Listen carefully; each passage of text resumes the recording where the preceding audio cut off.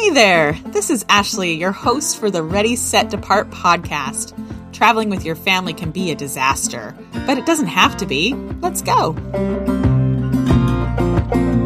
Hello and welcome to episode 4 of the Ready, Set, Depart podcast. We are so glad you're here. Today, we're going to talk about something that is near and dear to my heart, national parks. If you've listened to any of the podcasts, you've heard me talk about national parks. And today, I'm going to give you 10 reasons why I love national parks and why you should love them too. Do you know what the very first national park was? That's right, Yellowstone. On March 1st, 1872, President Grant signed a bill creating the national park. While I was poking around the internet for this podcast, I came across a quote from an artist named George Catlin. He is well known for his paintings of the Old West and Native Americans. After a trip to the Dakotas in 1832, he realized how much was in danger if it was not protected from Western expansion. He said, quote, "Indian civilization, wildlife, and wilderness are all in danger unless they could be preserved by some great protecting policy of government in a magnificent park, a nation's park, containing man and beast in all the wildness and freshness of their nature's beauty," end quote. A nation's park. I love that phrase that later became national park. Okay, enough history. Here are 10 reasons why I love national parks and why you should love them too. Reason number 1, you know it will be amazing.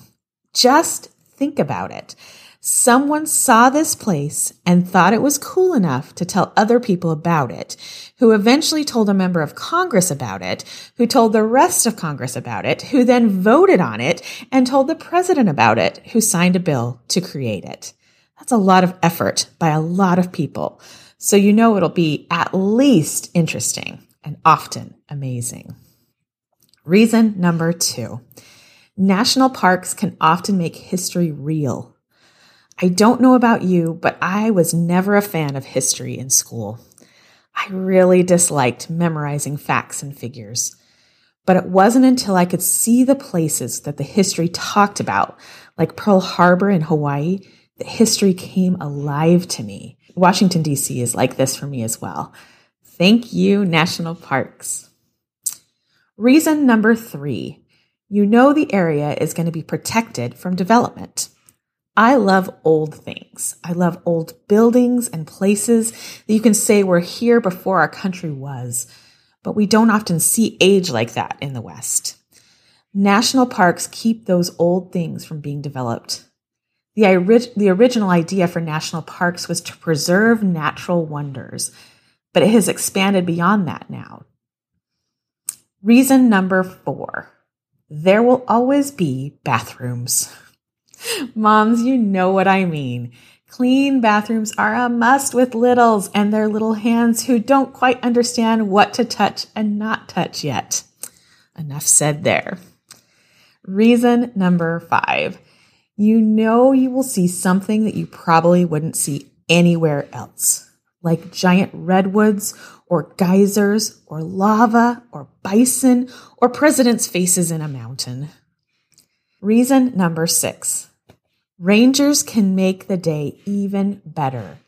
They love national parks too, and it's their job to both protect them and teach us. So talk to them. We have never been disappointed when we've taken the time to chat with the rangers we've met. In fact, let me tell you a story. In the San Juan Islands is a national historic park called American Camp. Look up the story, how we almost went to war with England over a pig. While visiting American Camp, we got to chatting with the ranger and he said, "Just a minute," and went in the back and came out with a real rifle from the 1800s. Okay, now that I read this, I think it might have been a replica, but it did really shoot basketballs. He explained how they loaded it and shot it. He even let us hold it to see how heavy it was, and it was really heavy. He said that he didn't normally do this, but he could tell that we would love it, and we did. Rangers can really make your visit. Reason number 7. Visitor centers are great places to learn a few things, get a snack, watch a movie, or just be inside out of the weather. Not all visitor centers are made the same, but most are really great places to get the lay of the land. There are always maps there and helpful rangers who will show you where to hike or drive. And visitor centers are where you get the Junior Ranger booklets and a stamp in your passport book. More on both of those in a minute. Reason number 8. National parks are there to protect the plants and animals for today and for our children. I remember going to the Grand Canyon with my grandparents when I was my son's age, and I can take him there today, and it will still be basically the same. I love that. Reason number 9. Informational plaques are something else that I love about national parks. I don't read every single word on every single one, but I have learned some pretty interesting facts from them. And now for reason number 10. It's a list that I can check off. Yes, I am one of those people who loves making lists and checking them off, and the national park system makes it easy for me to do that. In fact, do you want to know how many national parks there are in the country right now? According to nps.gov, there are currently 424 parks in the country right now. That covers 85 million acres in all 50 states. When we talk about national parks, we often think about national parks like Yellowstone or Denali, but there are 19 different kinds of parks that are run by the National Park Service. If you're wondering, there are 63 national parks, the big national parks, from Acadia to Zion, all well worth a visit. In fact, I love lists so much that I made a printable of the 63 national parks. If you go to our website, www.readysetdepart.com, you can download it too for free. As I was going through my list of reasons I love national parks, I realized that I had an honorable mention to share. Passport books. At each national park, they have stamps that you can collect in your passport book. The stamp has the date you visited and where you were. Again, it's a great way to check things off your list. There are 2 sizes of passport books you can get at your next national park gift store. The small one is just big enough for the stamp and is about the size of a wallet. Or there's the big passport book where the national parks are grouped by region and you can purchase stickers to put in the book as well as stamps. That's the one that I have. When I got the book, I thought I was getting it for Trooper, but it turns out that I like it a lot more than he does, so I just sort of took it over. What does Trooper like about national parks?